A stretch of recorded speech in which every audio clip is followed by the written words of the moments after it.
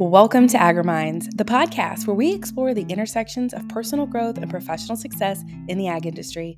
I'm Casey Bull, your host. Thank you for joining me as we dive in to the different strategies and insights that will help you level up your life and career. From mental health to leadership development, we're going to cover it all. So sit back and get ready to grow with AgriMinds.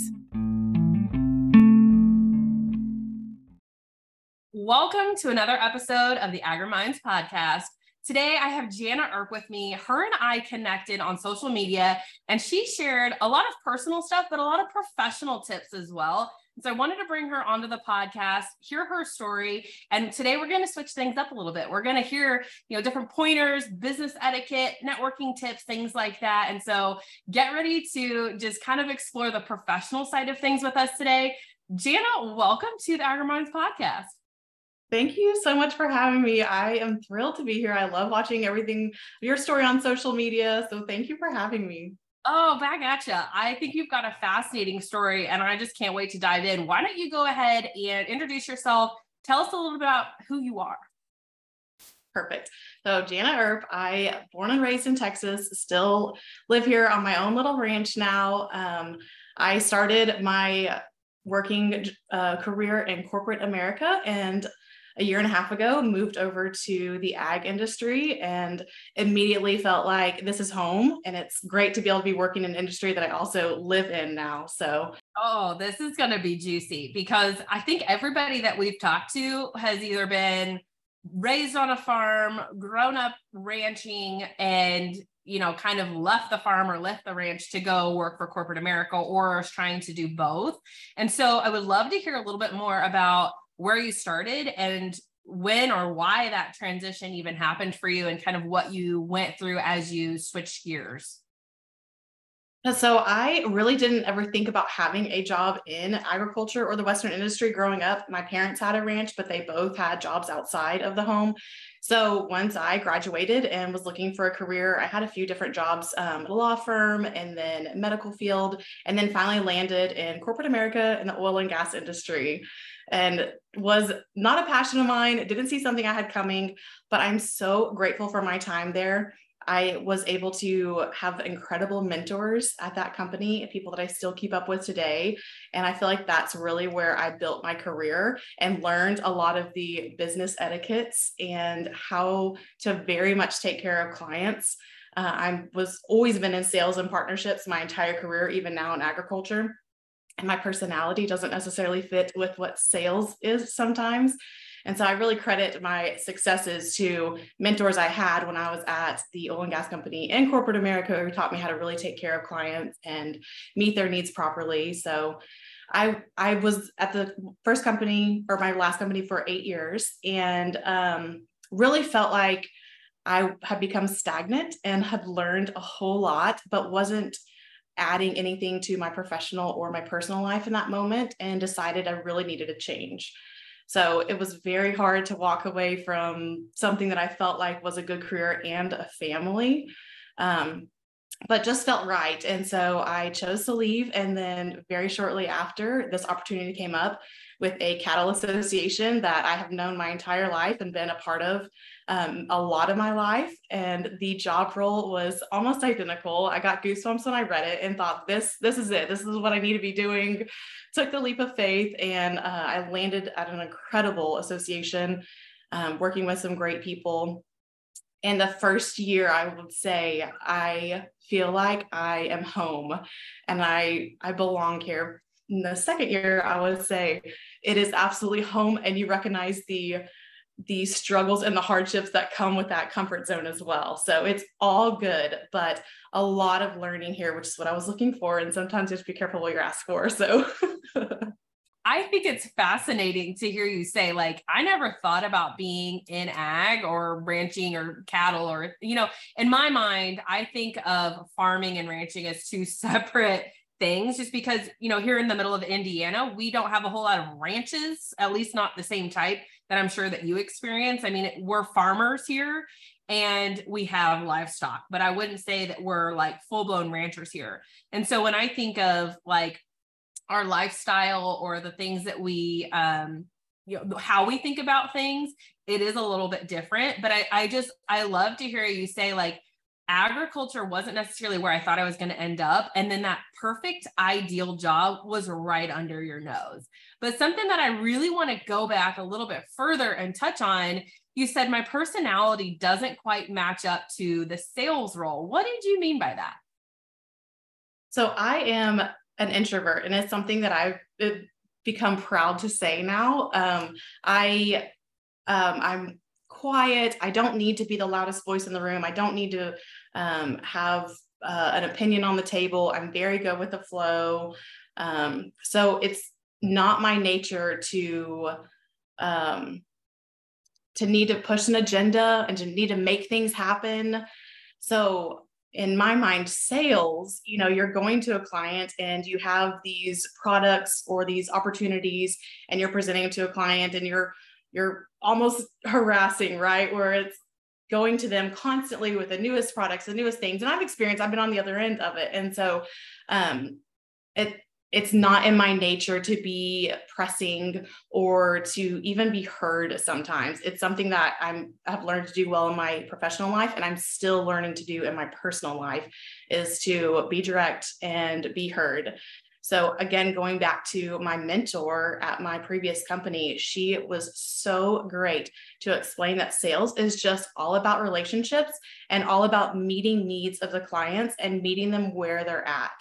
There's never going to be two clients that are the same, that need the same thing. So if you look at sales, how I did before, where it's just this one box and you approach everybody the same way with the same opportunities, probably not going to be really successful. And I've had some managers in the past that had one way of doing it. And it was difficult to work with that because clients are all individuals just like us. And so once I really grasped the idea of meeting my clients where they're at, meeting their needs, it's about building the relationships and how I can make them succeed and not how I can have the most number of sales or the biggest sale. Obviously, that's important to make a successful company on my end. But if I'm doing all the research and finding out what my client needs and what fits them best, at the end of the day, I'm taking care of them. They're coming back to me. And even if I don't help them in that moment, down the road, they're going to remember those conversations and how I had their best interest at mind. So that's the part that does fit my personality, is being helpful, wanting to meet needs. But the forceful and direct and being heard is something that I've had to learn to do in my way to make it work. Ooh, okay. So I've mentioned on this podcast several times about this, model that I teach on called the Working Genius. And this morning I was listening to the Working Genius podcast and their most recent episode, and it was on introverts and extroverts and how, that kind of ties into our strengths and our talents. And something I never, ever even thought about before was what extroverted and introverted actually means. And if you know me, you know that I'm a very outgoing person. I'm outwardly. So like every time I think, I don't necessarily do it internally. Like I think out loud, I comment out loud on certain things. I mean, I'm very outgoing, but I always thought that meant I was an extrovert. And I struggled with this for a really long time because it drains me to be around people.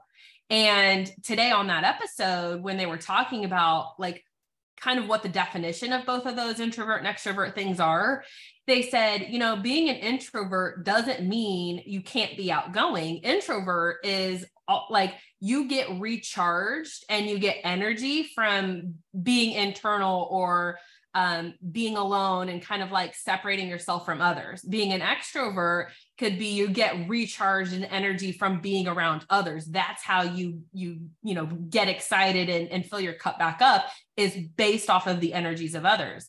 And so you can be outgoing and introverted. And I'm like, oh my gosh, this whole time for 33 years, I thought I was an extrovert. I actually think I might be an introvert. I'm just very outgoing. Yeah, so absolutely being an introvert is labeled usually with being so quiet and not wanting to go out and about. And I will tell you, one of my favorite things is networking. And as an introvert, that may not sound like it fits, going into a group of probably mostly strangers and going into probably a large, loud environment. But I really have learned to thrive in those moments. And and take tools with me. Some of the things I've mentioned is make sure that I am arriving early so that people come and speak to me.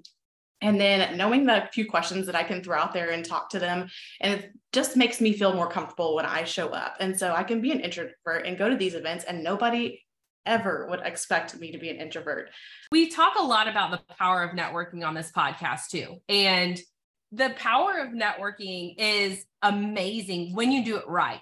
And I think there's even some sliminess that can come with being a networker. Like some people are like, oh, you have an agenda because like you don't just genuinely want to meet me. You must have some kind of ulterior motive. You must want a job. You must want to, to connect me. What do you want from me to be my contact? And so I'd love to hear your take on like when you go to networking events. First of all, like how did you get out of your comfort zone? Because I love networking too, but it still makes my palms sweaty, even though I am outgoing. Like talk to me a little bit about that. I think the first thing to remember is networking makes everyone's palms sweaty. There is probably not one person in that room that walked in with utter confidence and is not thinking one thing about being uncomfortable or what they're going to say. So we're all in the same boat, first of all. And when you give yourself a little grace, it takes the pressure off that nobody's completely confident in this environment. So that's, first of all, okay. And then, yes, just making genuine connections with people and not necessarily what you can get out of them. I've gone to events, and if you know who's going to be there before and you research people that you want to talk to, and half the time I don't make it over to those people because I'm having incredible, genuine conversations with other people that I'm chatting with. And you just have to trust the process and know that you're going to talk to the right people. If you're being genuine and you're going in with the right intentions to not come out with the most contacts or the biggest name in there, and I don't want to name drop who I know, if you go in genuinely, those connections that you're meeting will lead you to the right place if they're not the right person. I've gone into so many events, and then you make friends and they make introductions for you, and they learn that you don't have an agenda and you're not being slimy about it. And so just being so open and honest and not having an agenda. And I will say, networking in this industry has been a lot more easy of a transition than before. Now I'm walking into a room with people that I have a lot more things in common with. I'm thankful for the opportunity to network in an environment that I didn't have a lot of in common with, because it really built me. The first time that I really learned that I was going to have to just be successful at networking, and I learned to implement all the tips I got. I was at my first event by myself. I flew out to another state and showed up at an event by myself. And I'd always had either that mentor or a coworker or somebody with me. And as an introvert, you rely on that person a little bit to lead the conversation. So I started learning to put myself in environments where I was the one who had to walk up and approach people to have conversations. I was the one that had to ask questions. I had to put myself out of my comfort zone so that I could really grow and learn. And now walking into a room, yeah, my palms are going to get sweaty. I might be a little anxious, but I know for a fact I can walk into a room and have a genuine conversation with somebody and show up authentically and build relationships. And then my favorite part of networking is not necessarily walking away with that connection that I was looking for. It is connecting other people. This is part of the helper in me. This is part of meeting needs in me. And so when you talk to somebody who's has this product or wants to meet someone in this industry or this company, and you can make those connections, that's really rewarding. Oh yeah. I love playing Cupid like that. Like, oh my gosh, you should meet so-and-so. Like that is my favorite thing to do. And anybody who's listening to this episode that has known me for a while, they're like, yeah, that's totally Casey. Cause I love doing that.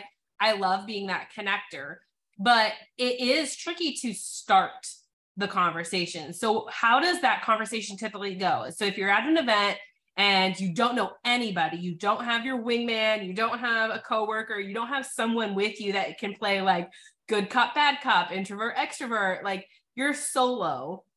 What's the first thing you do? I mean, do you just randomly go up to someone and say, oh my gosh, I love your shoes. Where'd you get them? And then you like break the ice, or, hey, I'm Jana and I saw that you were going to be here and I've been wanting to meet you because I read your article on such and such. Like, what do you use to start conversations? Yeah, I think the baseline before I go into anything is to do your research, either about who's going to be there. If you know there's a guest list out there, do your research on who's going to be there. And then secondly, do your research on the event. There's a lot of networking events that are around charities or things like that. And so know the background of who's hosting this and know the background of the venue. So sometimes if I walk into a room and I don't know anybody and I don't know the guest list and I don't have, somebody I'm looking for, then it's going to be, how do you know about this charity? Have you been to this venue before? Yes, I love your shoes. One tip that my mentor gave me back in the day was going to events, wear something that people are going to remember. So whether it's a bright green blazer, a really loud belt, those shoes that are going to draw attention, people will remember having conversations with you, and that will give them a reason to come speak to you as well. So yeah, there's a lot of times I walk in the room and if I don't know anybody, I'm going to find somebody. I'm probably going to find one or two people, not already a group that's established. And I'm going to ask them, how'd you hear about this? What do you do in this industry? What is your role? How many times have you been here? Do you have vacation plans coming up? What's your favorite thing about this place that we're at? So just really simple questions. There's no rhyme or reason necessarily to it. If you know that somebody specific is going to be there and you want to connect with, definitely do your research on them and have something positive to bring up, such as, I read this article, I want to talk to you about this. Here's what I can also provide for you. My company has we publish a magazine. Would love to chat with you about getting your article in this magazine. It's something that you can offer them, and not coming up and asking for tips or asking for services from that person, but just to start a conversation. And I say all the time, I love to be one of the first people in the room.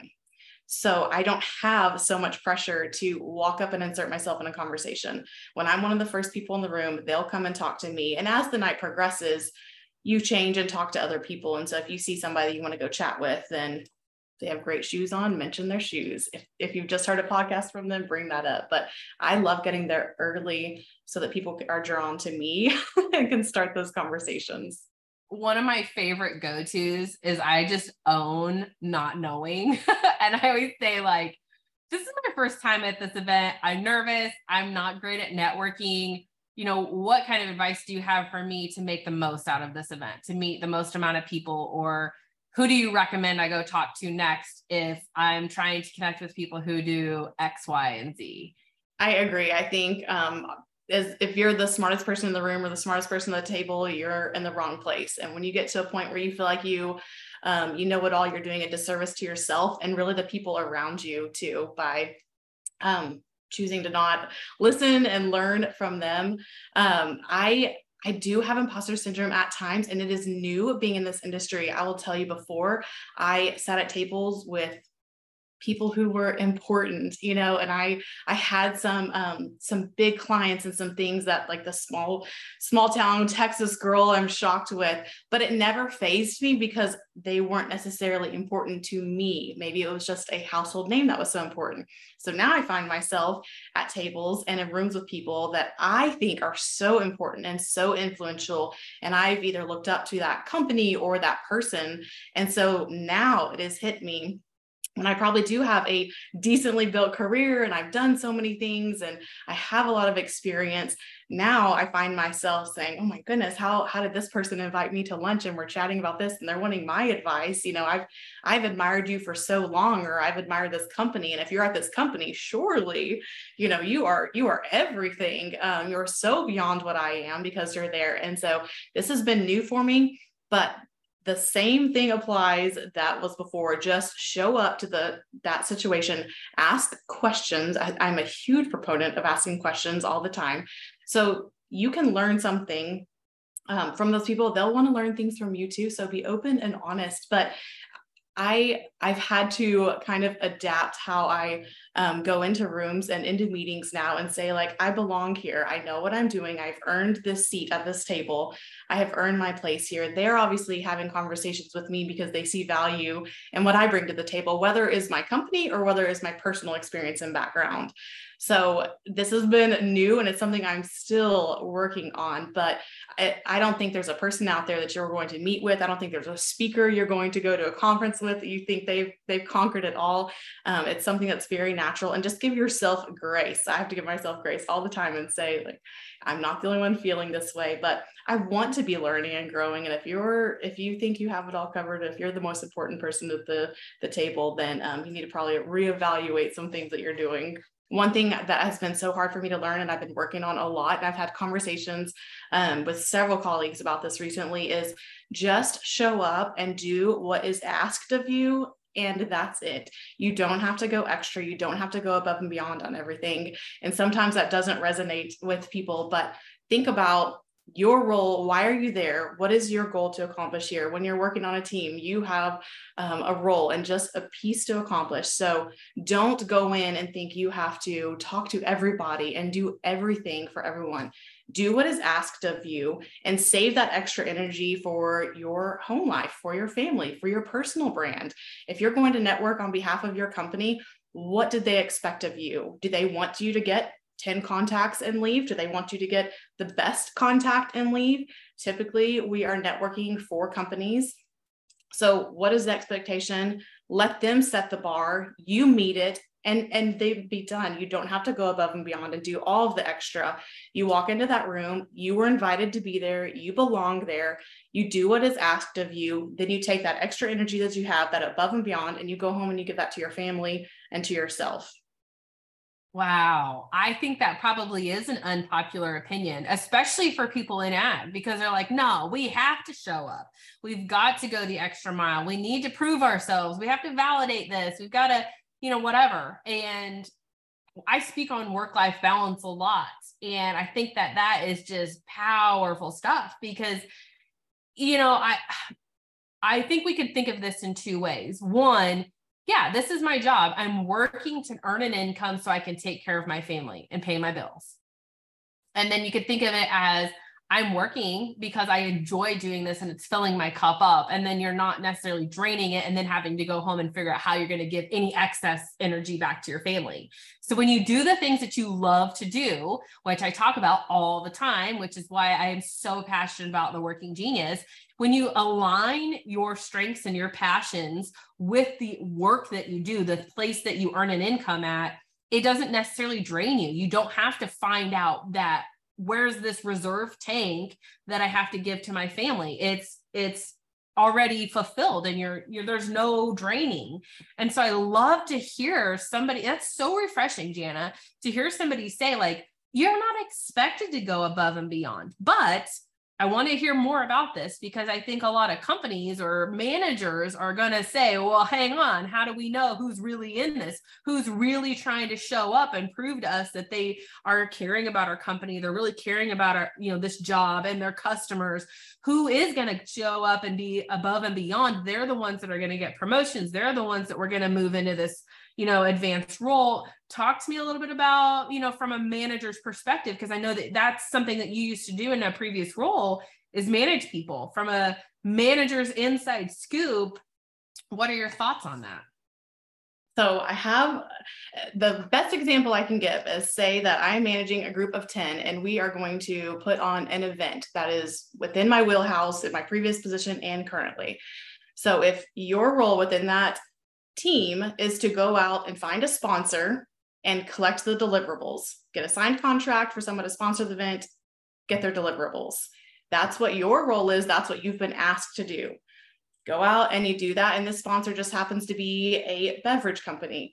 So you start talking to them about they're going to provide the beverages for this event. Great, right? You went above and beyond.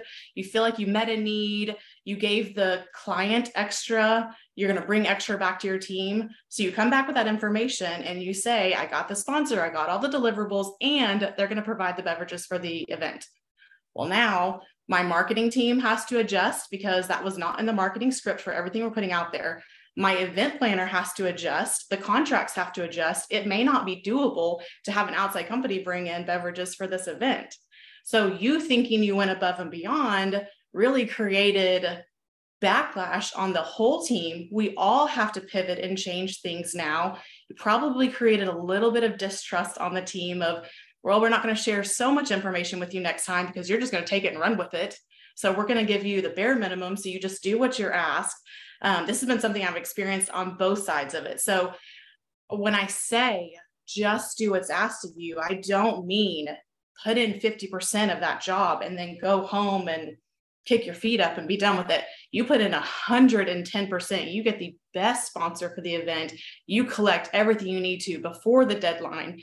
You meet the sponsor's needs. If they ask for some added bonus on something, you figure out how to do it. And of course, if they really want to provide beverages, you go back to your team and have those conversations. That's never just a no. And hopefully you're on a team where that is a comfortable conversation.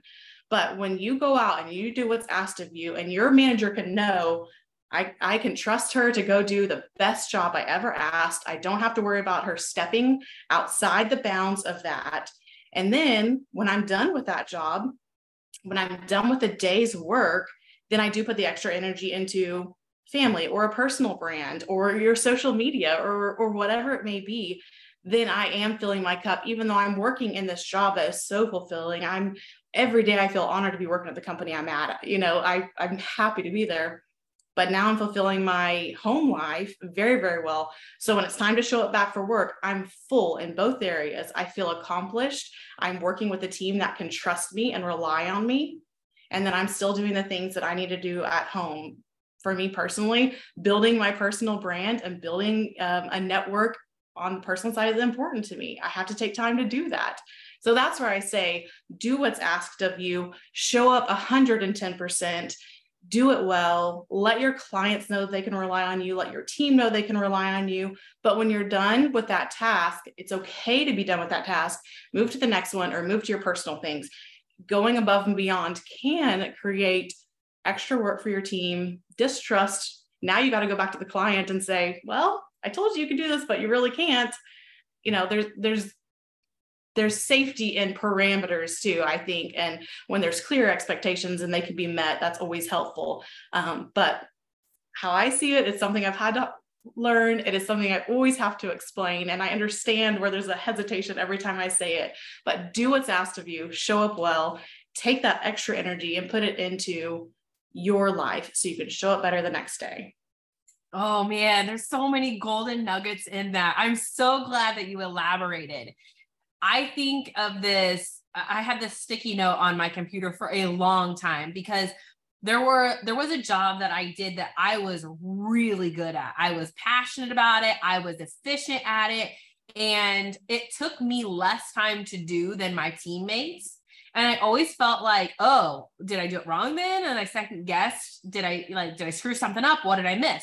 And you could think back to picture yourself in school and you're all taking a test as a class and you're the very first one done with the test. You're like, oh crap. Why is it taking everyone so much longer to do it? So then you have to go back over all of your questions and make sure that the answers were correct. And so you start second guessing yourself. But when you align yourself with the type of work that you love to do, it doesn't necessarily feel like work. And something I had to remind myself of is activity does not always necessarily mean productivity. So just because you're doing something doesn't mean you're actually accomplishing anything. I think about my husband who, bless his heart, he is a tinkerer. He loves to tinker on stuff. And I'm like, you're not actually getting anything done. The garage is still a mess. You're just moving things from this side to this side. And he's going to probably kick me if he hears this episode. But, he feels like he's doing something. He's been out there all day, but I'm like, you've got nothing done.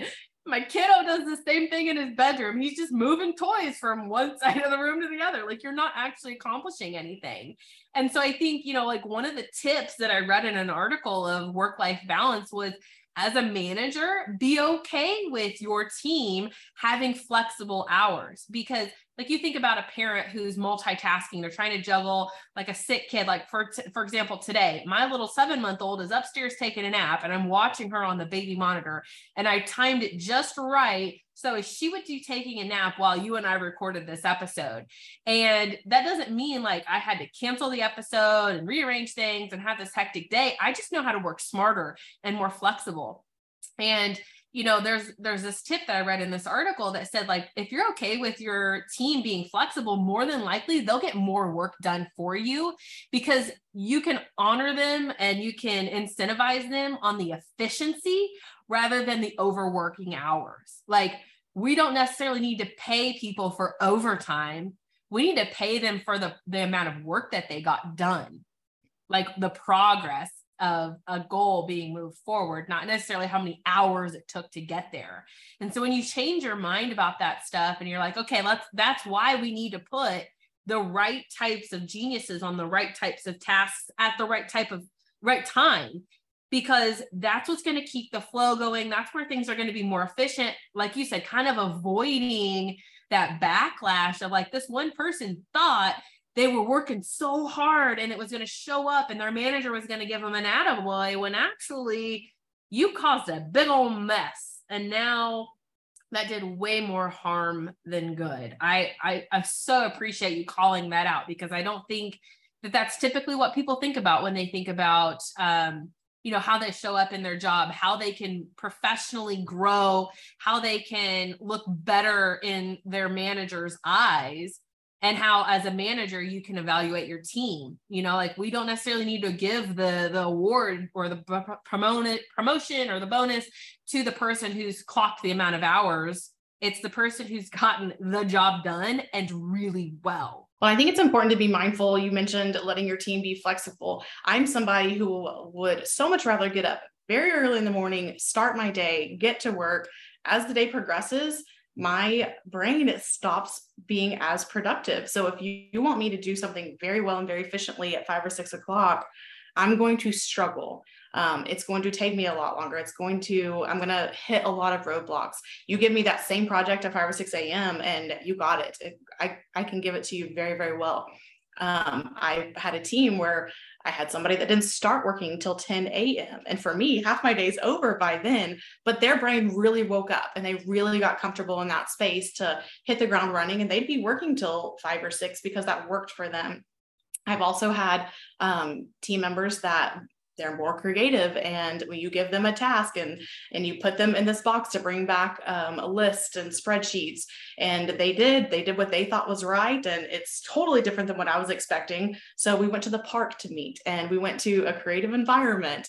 And so I've learned that through some great management too, to ask for, if you're not feeling like you're met, if your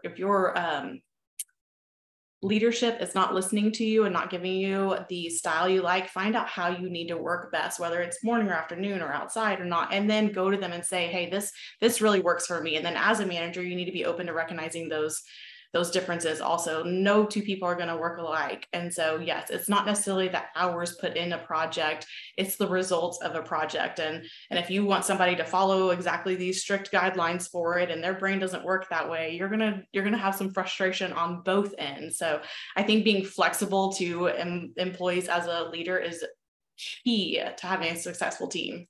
I love talking about not only time management. And, I had this conversation with an individual one-on-one coaching of mine yesterday. And, that client had said, like, I just don't feel like I'm getting the things done that I want to get done during the day. And I said, listen, there's the exact same amount of hours every single day. It's not necessarily about time management, because the same amount of time that exists for everyone, it's priority management. You're getting the things that you don't necessarily want or need to get done before you're getting the things that you have to get done. And so I said, let's rearrange how we're looking at our priorities and really figuring out, are you wasting your time on these other things when they could be on the back burner? So we talked about priority management, but then something else that you talked about, time of day. I'm the same way. I would rather wake up at 4 a.m. and get all my stuff done first thing. After 2 o'clock in the afternoon, I'm toast. Like, my brain doesn't want to do work. I'm having activity, but I'm not being productive. And so just being aware of your green zones, like we do this activity a lot with my clients of, let's look at a clock. And I want you to think about the time of day where you're most productive, and then think about what activities you're doing during that time. So like, say you wake up at 6 a.m.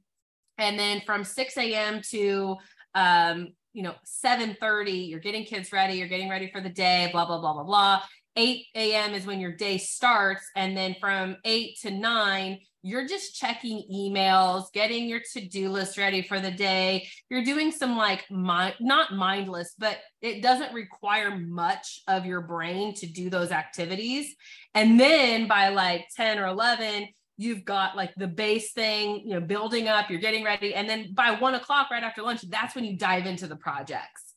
Well, if my green zone is from 7 to 10, and I'm doing the work that can take less energy during that time, I need to swap that. I need to dive right into the meaty projects in my green zone.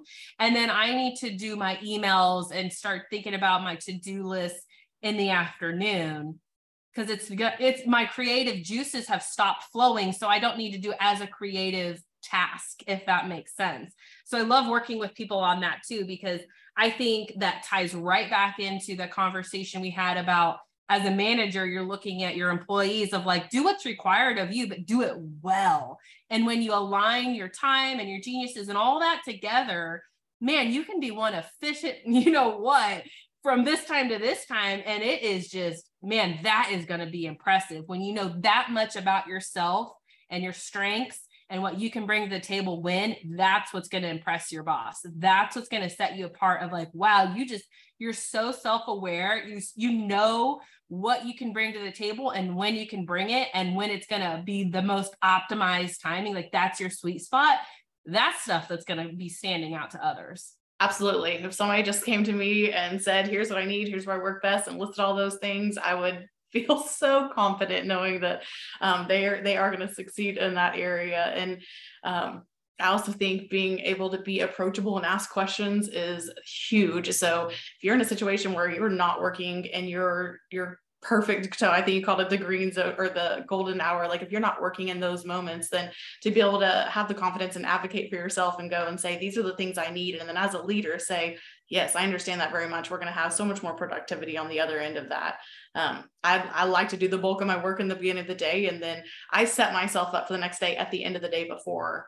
That's how I work best. I can't imagine like making lists in the morning because that would be distracting. So I set myself up for the next day, the evening prior, and get to work and go.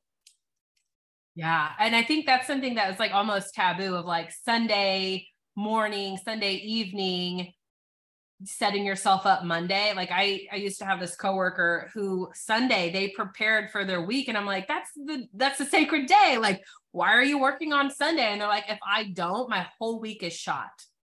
And I'm like, okay, you're finding out what is working best for you. And so I kind of started to do that. And I'm like, they're right. If I want my Monday to start off with a bang, it starts on Sunday. And I absolutely make time for my family and for church and the things that I need to do on a Sunday. But if I skip out on that, I realize that Monday is not productive for me. And so you just have to do what works for you. But man, I was like starting to get a little hot in our conversation, Jana, because like this stuff is so good. Like, I think the faster I talk and the more my hands go in the air, the more excited I get about it. But man, thank you so much for joining us today on the AgriMinds podcast. I think this is really, really good stuff.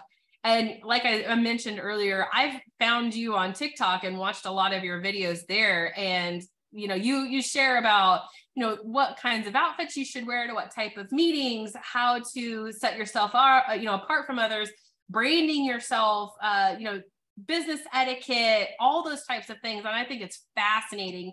If someone wants to follow along with you, connect with you, where can they find you? Yeah, so LinkedIn is one of my favorite places to meet people. So my LinkedIn is Jana Earp. My TikTok is Earp Ranch. They can email me too, just directly. That's jearpranch@gmail.com. I would love to connect. My Instagram is Jana Jacobs Earp. And so I would love to connect with anyone out there that has any kind of questions about this and that sees any kind of value that I could help out, and then meet other people in the industry. Like I said, I'm new to the ag industry and I've met some incredible people, but I highly value any time that I can connect with others that I can learn with, and also maybe connect to the network that I have. Yeah, you've brought so many good insights and, like I said, golden nuggets to this conversation. I just want to say thank you for taking time to join us today and for, kind of opening up and sharing some things about how we can be better both personally and professionally. Thank you so much for having me.